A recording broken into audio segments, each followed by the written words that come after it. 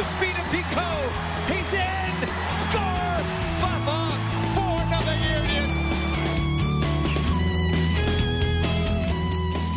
The sprint by Ilsinho. Flag stays down. Ilsinho is in. Ilsinho with a goal. This is the Philly Soccer Show. I'm KOW News Radio's Greg Orlandini with Mike Servedio from the Philly Soccer page. This week we talk with Matt DeGeorge of the Delco Times. We get into all things Philadelphia Union.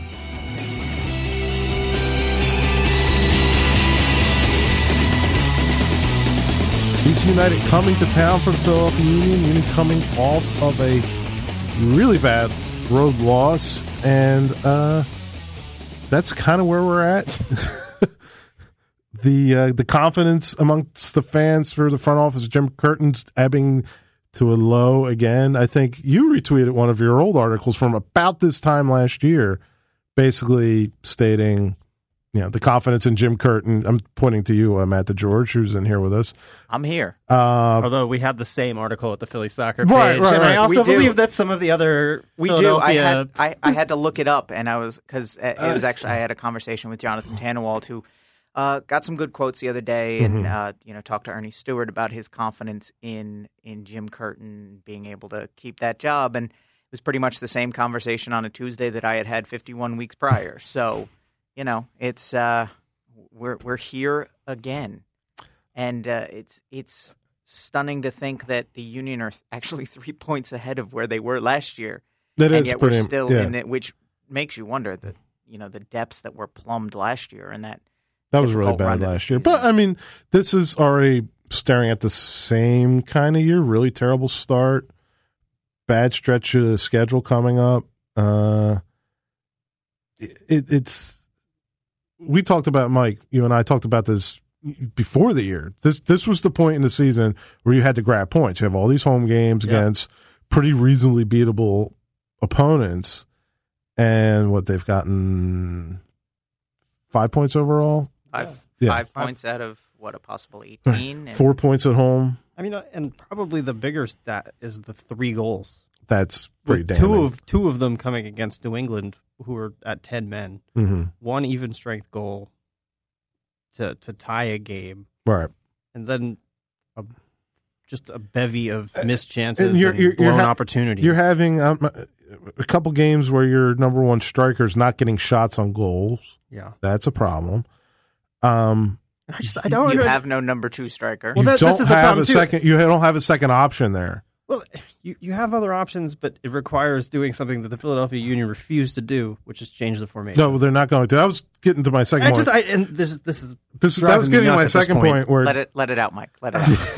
where the guy you brought in to maybe be your scoring depth, David Accam, is not delivering. I know, Matt, you've been most vocal of anybody, I think, in the Union press corps about Accam's failings. I don't think he's looked good, and it's the continuation of a theme. So 6 starts with the Philadelphia Union, no goals or assists for him, which is the longest stretch of his career.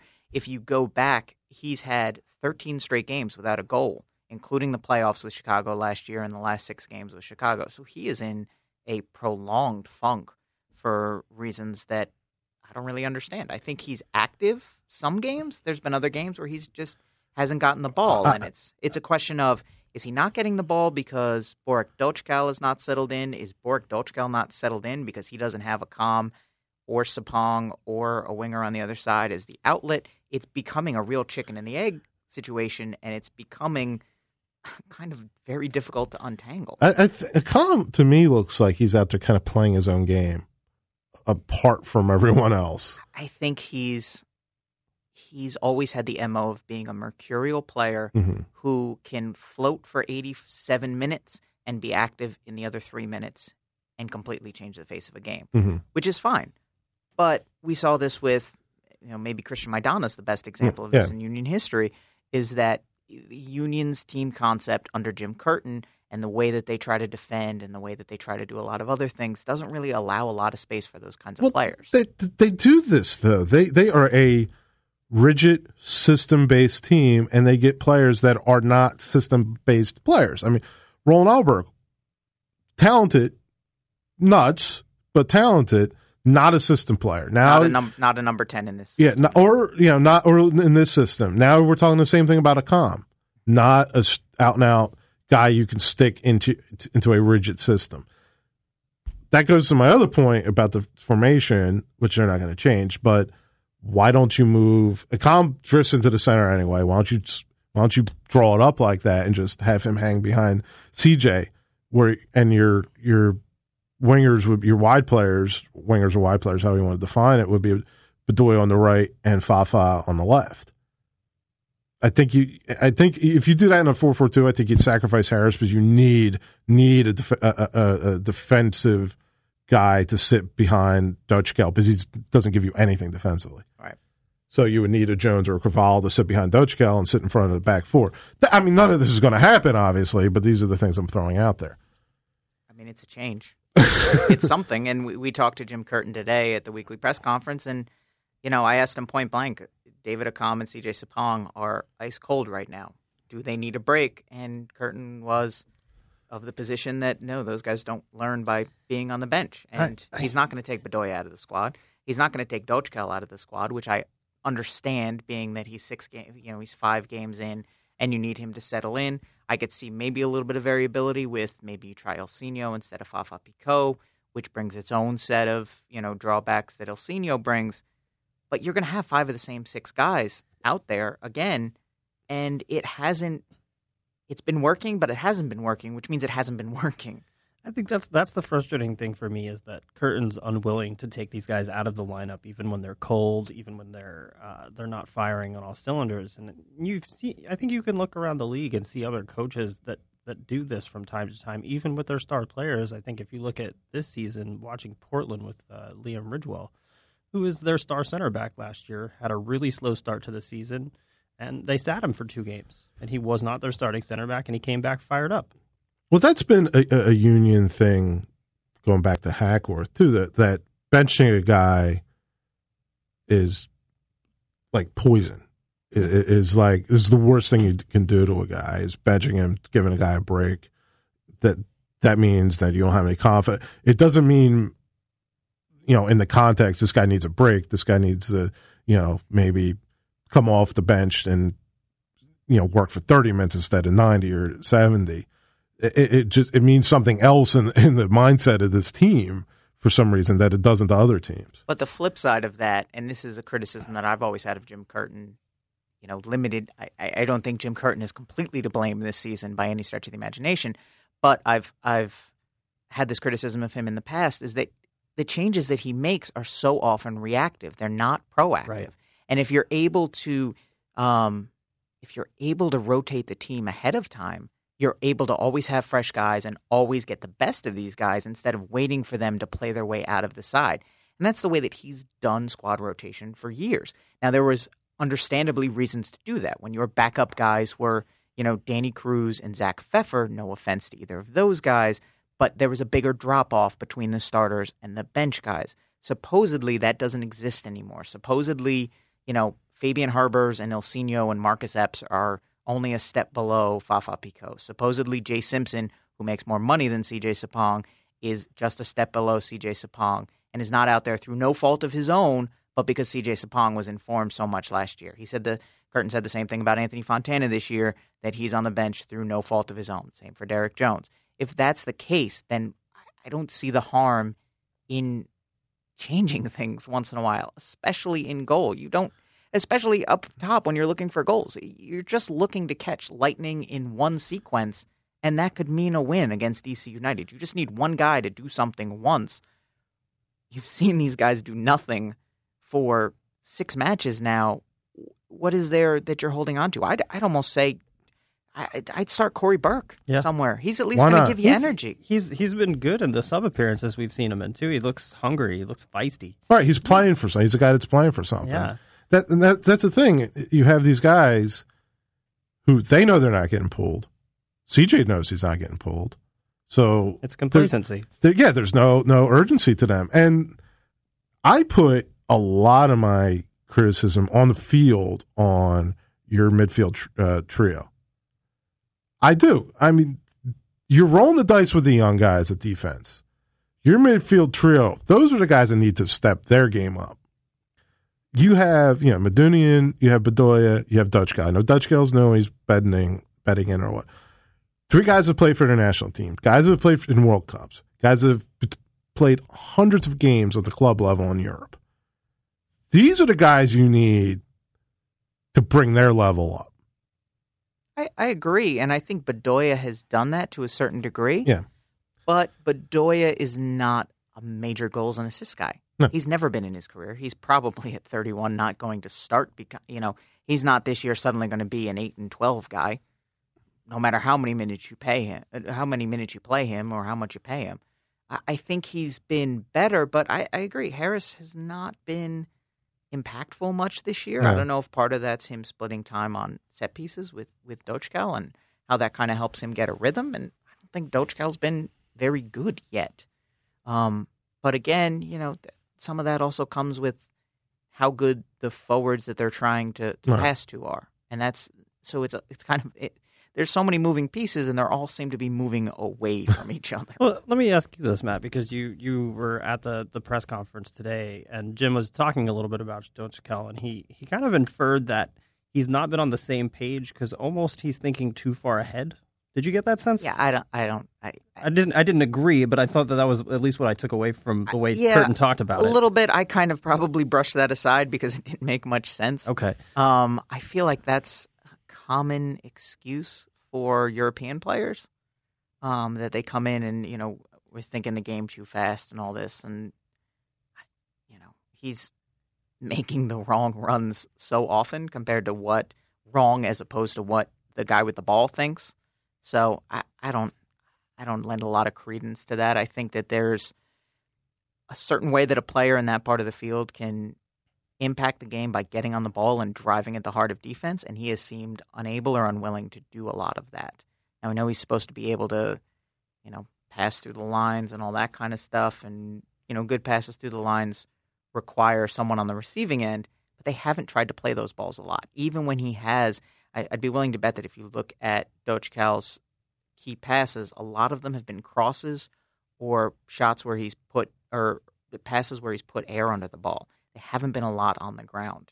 And obviously that's a higher level thing, and that requires that's been comfort. A struggle for the Union completely, though, is being able to play through the middle of the field. Right. They've been setting records for crosses into the box. And it's been a struggle, but it's also been a struggle for the Union over their however many, 8 years now of existence, this ninth season of existence, and it was what Dochkal was explicitly brought in to remedy. So, you have to measure how much of it's him not solving a problem, how much of it is the problem being deeper than maybe they anticipated. Well, I think, I don't know if you guys caught this on Philly Soccer Page yesterday, but Dan Walsh had a piece that specifically called out the Union as a whole for being absolutely terrible about running off the ball.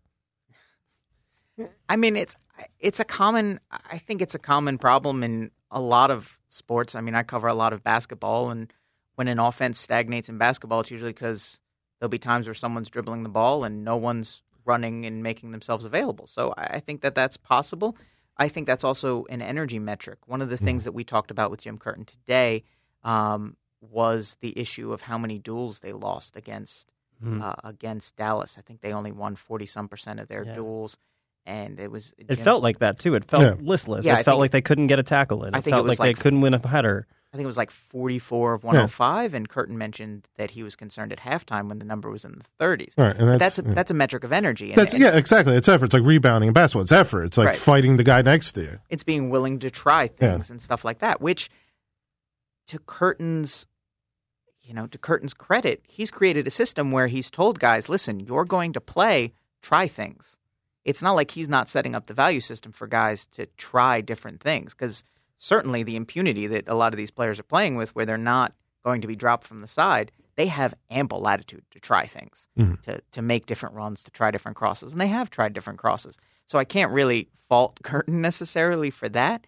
It's just a matter of the fact that they're not, I think part of it's that it's sapping that they're in the place that they're in, which is natural. But, I can't fault Curtin entirely for the way that these pieces are not putting and together. it's kind of what you're saying kind of speaks to something I've been thinking about, that there's kind of 3 CJ Sapongs that you have. You have CJ Sapong that's beating up defenders and scoring goals, in front, clean up trash. And then there's CJ Sapong, who's beating up defenders but really can't get his foot around the ball, but he's still doing his hold-up play. And then you have the CJ Sapong that does none of those things and is not moving and not part of it. I think we're kind of maybe between 2 and 3 at this point because he's not scoring goals and he doesn't look like he's about to.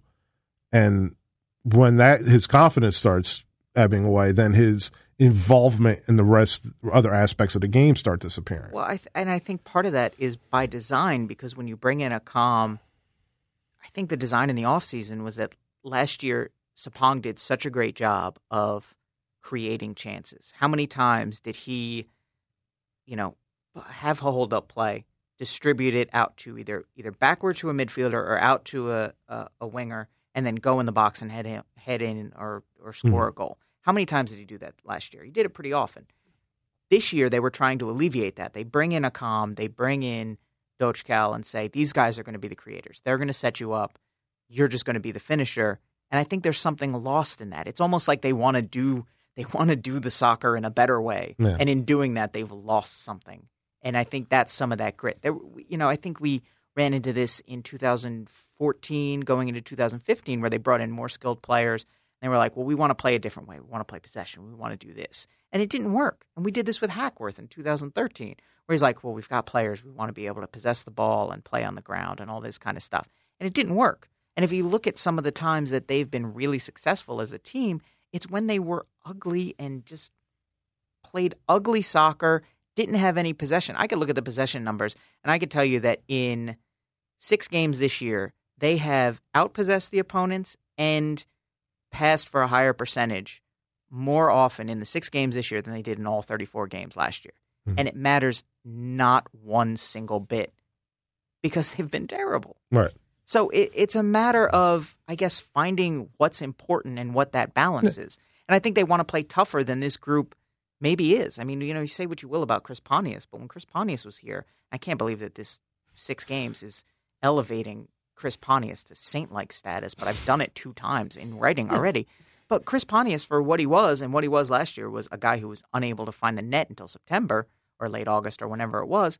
But he brought a certain level of toughness that's just not there. And the answer isn't to have all tough guys, but, maybe one tough guy. What's the Bill Shankly quote? I think this year they've got too many guys who can play it, but they can't get the damn piano up the stairs in order to play it.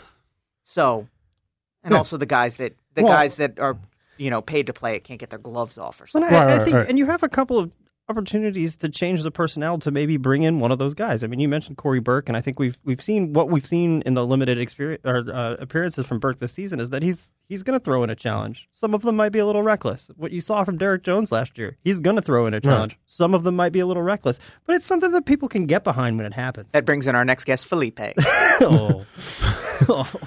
Let's never talk about Felipe on the show. No, Felipe. He's already gotten suspended. He's already gotten fined 3 times this year. Good. So, it's not enough. So I would want to introduce a question that in my, if I can throw in a cheap plug in my latest piece for The Athletic, that I, as one of the 5 questions is, do you want the Union to figure it out this year? And I preface this by saying that you can kind of see the pathway.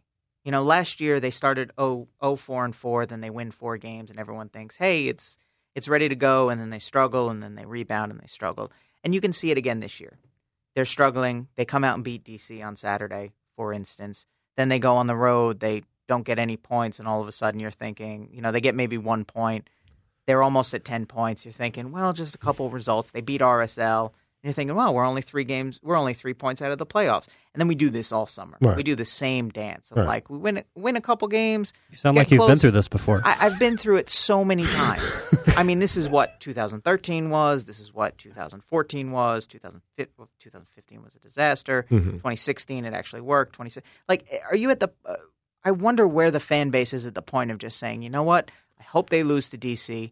I hope they lose this entire 3-game road trip at Toronto, Columbus, Montreal, come back, and whether or not it's with a new coach, just say, you know what? Screw it. Get Fontana in there. Try something new. See what Burke can do. Let's see what all these young guys can do. Is there even an upside to this yo-yoing anymore? I think the fans are speaking volumes by not being at the stadium. I think they're sick of, this kind of scraping almost. If we do this and maybe get a result here, and if this guy comes through and, this kid's got a little bit of potential, if he kind of realizes it and, we just missed it again, but, next year we're set up if, we get this guy and he does this. I think people are going crazy about it. And our good friend Joe Tanzi, who loves to stir the pot, put out a tweet promoting his podcast saying, well, what if this is like the process? What if in 2 years with the same coach? There's a monumental difference between what's going on with the Union and what happened with the Sixers. Absolutely. Monumental difference. You can't do that in MLS soccer. It's structurally it's difficult to do. Difficult to impossible. Well, you might be able to do, but you're also sacrificing something different. Like right. the Union, the Sixers were sacrificing being in the 5 or 6 seed in the East. We're not talking about the Union trying to give up being the 4 seed in the East to be the 1 seed in the East. We're talking about them just trying to get into the playoffs. Right. There's nothing to blow up. Right. Because there's nothing that's effective. It's already blown up. You're just trying to I don't know how far this metaphor can go. Stop triaging the bodies. Right. I just think I think you make a good point that this constant scraping it's tiring is what it is. And it's for the lowest possible standard, the lowest possible metric of success, which is just to get in the playoffs. Dragging yourself over the red line. That's what it is, basically. We're not talking about competing for a championship. We're talking about competing for the chance to compete for a championship. Yeah. And probably I could throw compete a couple more times in that sentence. Like, it's the lowest bar. Well, and I think you've heard Jim Curtin say this a couple of times over the last couple of years, that they're going to have to get almost everything right to be competitive. Who the hell wants to follow a team where that's the mantra? And who does it right that much? And that was this. And my read on them before the season started was I pegged them at about a 30% chance to make the playoffs. Yeah. I thought what they had built this year was a playoff team for 2017. Like, this team would have made the playoffs last year, which doesn't help this year. Mm-hmm. But I can remember writing that back in 2015 with Curtin of the if everything goes right. Like, at what point do you as an ownership group or you as a team want to throw off those shackles and say, we absolutely have a roster that is a playoff case? Atlanta absolutely has a playoff roster unless something goes horribly wrong. Toronto absolutely has a playoff roster unless the CONCACAF Champions League hangover stretches into August. Red Bulls are up and down. But New York City absolutely has a playoff roster. Mm-hmm. Orlando probably has a playoff roster if it wasn't for all the baggage that they've dealt with. Like, the Union have never in their history had that. And they had the opportunity this year. Akam, Dochkal, they had the opportunity. They needed to bring in at least one more attacking player, in my opinion, probably another forward, but they're shackled with Jay Simpson's contract. But they've never done that. And I can't imagine how frustrating that is to the fan base. I can. Do you read the comments on anything? Do you read Twitter? Oh, God, I try not to. Even in 2011 and 2016, when they did make the playoffs, no one would have looked at those rosters before the season started and been like, oh, that's absolutely a playoff team. And that's the ratio that you're looking at, that 2 out of 9 seasons, it works out right, which I think is about, whatever percentage. I'm a journalist. I asked this all year last year, and I can't believe I'm bringing this up again because I thought it would have been answered. Time is a flat circle when it comes to the Union. Absolutely. When do results matter? When do performances matter? At some point, they have to. Hey, Ernie Stewart said they're getting good data off the guys. That's great. That's fine. The data's great, Greg. That's great, but you're not playing a bar graph competition. The data is great, guys. I've had this conversation with Adam Can, who's about to become the tactical guru for the website. That's the best signing they've had in a while. I mean, he's going to be coaching next year. If all your expected goal numbers and your offensive analytics are pointing to a fact that you should be scoring 2.5 goals a game, 1.5, whatever that number is, and you're not, that tells me there's something fundamentally wrong with your team. That the people that you have in position to create the scoring chances or to finish the scoring chances are the wrong people. Yeah, if I went to play blackjack that often, and my expected return was that consistently exceeding my actual return, I don't think after After 8 years, I don't think it would be bad luck. I think it would be that I'm bad at blackjack. You wouldn't have a house by that point. I think that's what the reading would be on that.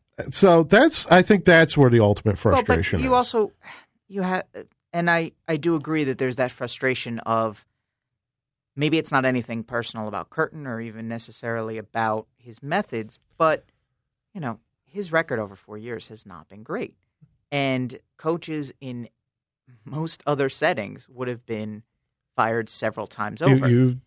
The flip side is that if you start to look at that accountability, then it all kind of crumbles, because then you have to look at Ernie Stewart, and you have to look at the man who signed Roland Dahlberg, who didn't work out here, who signed Jay Simpson, who didn't work out here, who made the deal for David Accam that has not given very good early returns. Charlie Davies. I mean, there are numerous deals that Giuliano Wijnaldum's not here.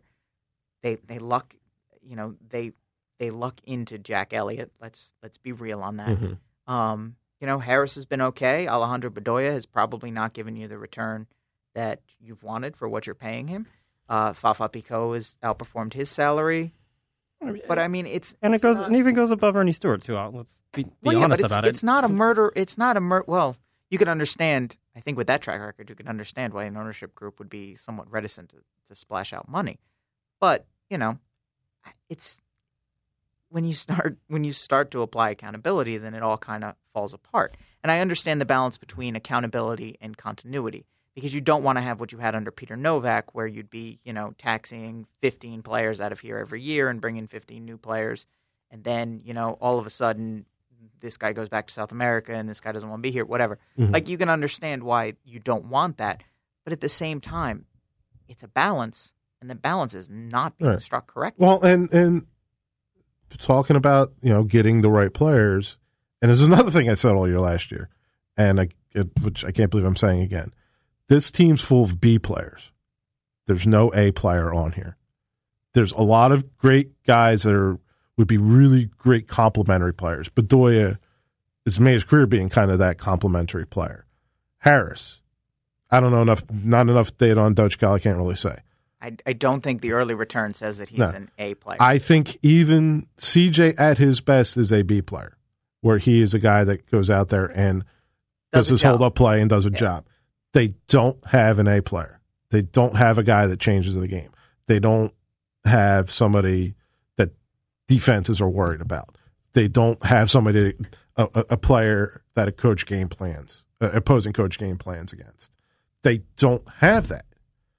And when you don't have that, and there's plenty of teams that do have that, and when you don't have that, that's a big problem.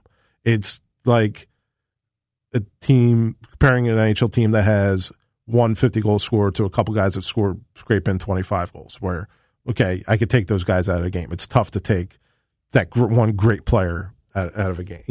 Or you can compare it, and that's how you take the metaphor as far as you want to take it. And that's how you get the situation like what Mike was describing of that's why everything needs to – I mean, Jim was talking about this 3 years ago, that everyone needs to be – everyone needs to have good games in order for them to win. There can't be a weak link when you don't have a I know a lot of people will say that soccer is about how, you only go as far as your weakest link. But the strongest link also has a certain power to make the others around them better.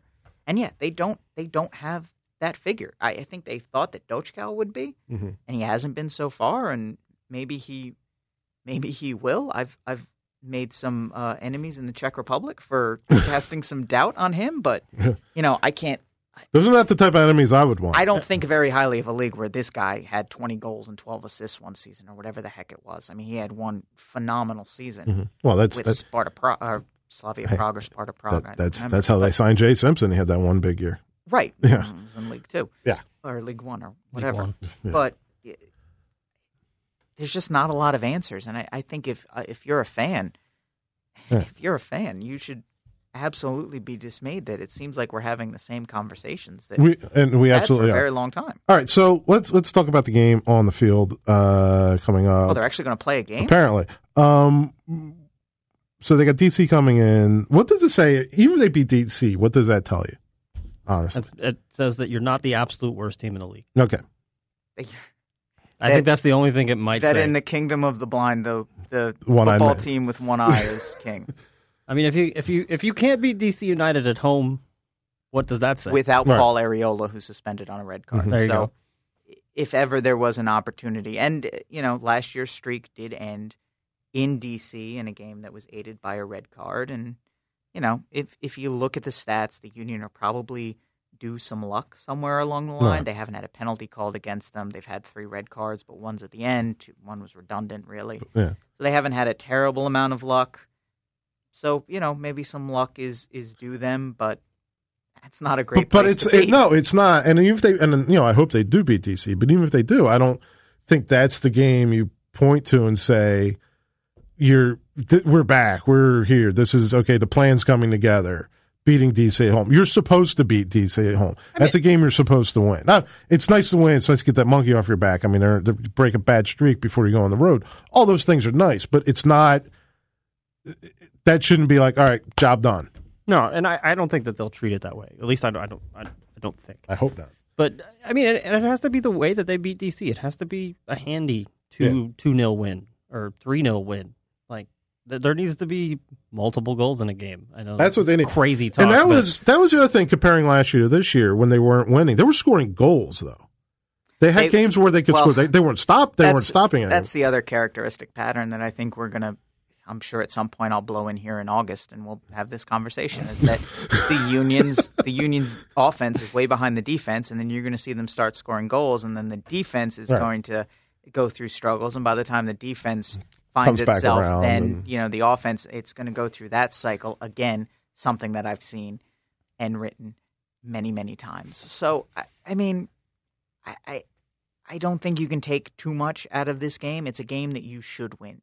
There's really no upside almost to winning it because it's something that you should be doing. Right. And if you lose, it's disastrous. It is very disastrous. Even if you draw, even if you just get 1 point out of DC at home, that's bad. Absolutely. That's terrible. If you don't win, then there is a potent argument for it being Jim Curtin's last game at Talon Energy Stadium. And I say that with no joy.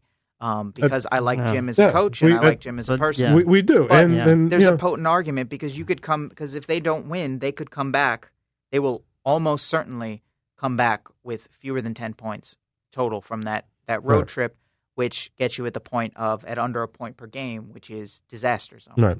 I mean, again, so I think I said last year, we're all sports fans. We watch sports most of our lives. We know that firing of coaches is rarely fair.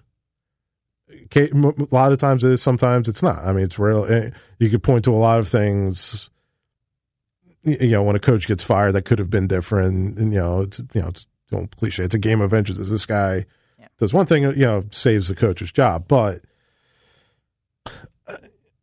again, performances should matter. Results should matter. The performances haven't been good, and the results, you have a win-loss draw column you can point to.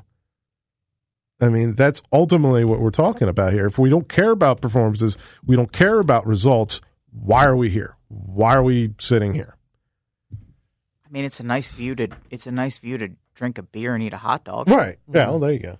I mean, that's I mean, not the studio. The studio is great, but I don't think I can bring a beer in here. Well, but we can negotiate it. Talon Energy Stadium is a great place to. No, it is. Watch it is. That's fine. Drink a beer and. I always say I don't tell people what to do with their money. You want to go to a game, it's great. It's a great experience. It's a lot of fun. You don't want to, it's on you. Fine, whatever. And a lot of people aren't showing up this year.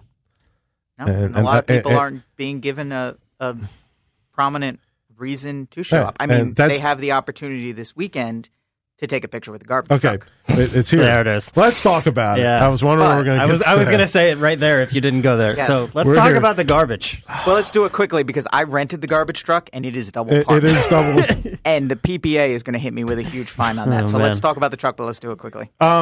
These things just write themselves, man. Oh, man. It's they put out a tweet. It's stranger than if you missed the tweet, they have a partnership. They did delete it. They did delete it. They have a partnership with a waste disposal company. And there's some kind of promotion where you could go and win tickets with a garbage truck. Didn't quite understand it, but something along those lines. I think I have the original tweet. That's actually his wallpaper on his phone. He's just for quick access. And went out into the Twitter sphere, into the social media, and it got pretty much the response you would think it would get. It will be, so the Republic Services truck on Saturday will be parked on the Toyota Concourse or whatever the Toyota Plaza. You can get your picture taken inside, take the photos and tag at Republic Service and add the hashtag #RepTheStar to be entered to win 4 tickets for an upcoming game. No word on whether or not the garbage truck will be then parked on the Union's substitutes bench. That was a addition by Matt there. Mike, I defer to you because this is what you do professionally. You're a social media You're a garbage special. man? Well, you're a Christ. I do cover the Union. Oh, you are a social media specialist. You're a social media manager. You're professionally work with social media. If somebody came up to you where you work and said, with this campaign, what would your professional feedback be? Can we not do this week? That has to be the first question. Seriously. Yeah. No, I'm dead serious when I say that and saying, like, all right, say the Union go out and they win 3-0 this week. I think the fan base settles down just a touch. Can we run this promotion for the next home game? Right. I think that has to be the easy first question of, like, so someone needs to raise their hand in the social media marketing department and say, guys, we're going to get killed on Twitter if we do this. Just have some common sense. Someone has to say, how much is the garbage truck giving us? I will double it not to send this. I say this with empathy because as someone, all of us in media work in a semi-thankless job from time to time. Mm-hmm. And there are some really good people that work behind the scenes with the Philadelphia Union in the communications department. People that help us in their out. marketing department. They go to the mat for us, and we appreciate that. They work very hard, and they have to work that hard, whether the team is excellent or terrible. And so it's difficult to too often, criticize them on Twitter for that because it's certainly not their message and it's not their fault. No, it's. But someone higher up the chain's gotta. Well, that's the thing. Gotta kind of raise an eyebrow about that, and sometimes there's something to be said for saying something to an empty office and hearing how it bounces off the walls. Yeah, and I've defended the marketing and social media people because they have a job. Like you said, they have a job to do. They have to promote the team, win, lose, or draw. And a very difficult job, yeah. more often than not. Right. But there's a way that you can do it. No, and stay on brand and do it with a tone that is respectful to whatever your fans are going through. Right. Because it should just be the puppies that they have. Sure. Which, by the way, is a great marketing thing that fantastic. they do. You can't go wrong with puppies. It's Hundreds gets of angry at dogs puppies? have been adopted. And it's a good cause. It's a fantastic cause. Should be puppies all the time. It's wonderful that they do that. Even the whole smash the car thing. That's a charity thing. It's good. That's a positive thing. I mean, it's kind of goofy and whatever, but other things like the tattoo artist thing, they kind of the tone is wrong. Well, no. The tattoo artist was a good idea. The execution, announcing it on the day that was the close of the transfer window when you had nothing else to announce was less than fortuitous timing. Right. And I think that's the problem with the Union is like, before the season we were begging for the 10, and we had 3 weeks of jersey reveal trivia and then a jeans sponsorship. And it's just like, that stuff is fine, and you have to do some of that stuff as part of what you do on social media. But you have to understand the tone when you talk to people. And I can take not the experience that I have working in social media for the museum, but like I follow a bad soccer team. I'm a Reading FC fan. We've been absolutely awful this year. They almost got relegated out of the championship. Last year, they went to the playoff final. The difference in the social media tone from last year to this year was very obvious. When the team started playing really poorly and they went on a run of 15 straight games without a win. Jesus. It was awful. We almost should have gotten relegated. Yeah. But they toned it down. There wasn't rah-rah stuff on Twitter every week, on Facebook every week. You have to fuel the fan base a little bit. Because you're asking for it. You are. Yeah. And it's just like, do you want it all the time? Philadelphia fans are vocal, and they'll let you know when they're not happy. Does Reading need a striker? I know a guy. We do. Okay. I know a guy. Problem solved. There you go. We do. It's actually just problem transfer in Servedio's world, but whatever. Yeah. And again, don't do this to me. I think, and that's a great point you make, Mike. And I think there's such an element in U.S. soccer that the game is so sacrosanct that you can't do anything fun. You can't attach anything fun to it because then you're taking away from the glory of the beautiful game. Blah blah blah. Okay, so I think that's been thrown out in MLS though, because I find the MLS account particularly really goofy sometimes. It's too many GIFs. There's too many. I think there's other cheeky crap things. Right. It's all just Zlatan and whenever Sebastian Lletget takes his shirt off. You're tracking that, have you? But so you have to, and I'm fine. You have to do these things, and that's fine. But like you said, just take the temperature of your fan base. Yeah. No, I go back with the trash thing. Can we do it next week? Yeah. Can we not? Can we do it after a win? Yeah. It has to come then, and it's just if your corporate person has to get on the phone with the trash company and say, we can't do this right now. Sort that out behind the scenes and make that happen. Because that's their job to figure these, kind of massage that situation. Not after you get played off the park by Dallas, where you're not in a game for 90 minutes. Yeah, you were going to say something, Matt, or you just? No, I'm good. You're good. I'm good. I'm just contemplating the trash truck. I'm not going to be at the game on Saturday, so I don't know how I'm. I'll take a picture for you. Well, okay, I don't know. I'll Photoshop. I'll try to get into a picture and send it to you. $5 to whoever asks Jim a question about the trash truck. I will give you $5. I'm not losing my credentials for the trash truck. That's more of a Wednesday question. That's more of a Wednesday question than a post-game presser. Although it is an afternoon game, so we a little bit more time. I think Jonathan Tannenwald has the tact for this. Should we call her from the goalkeeper? Absolutely. Absolutely.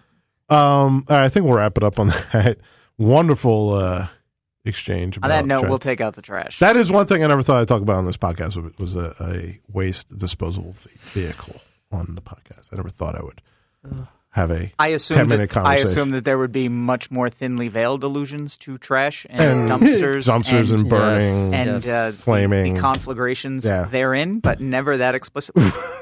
Here we are. So here we are.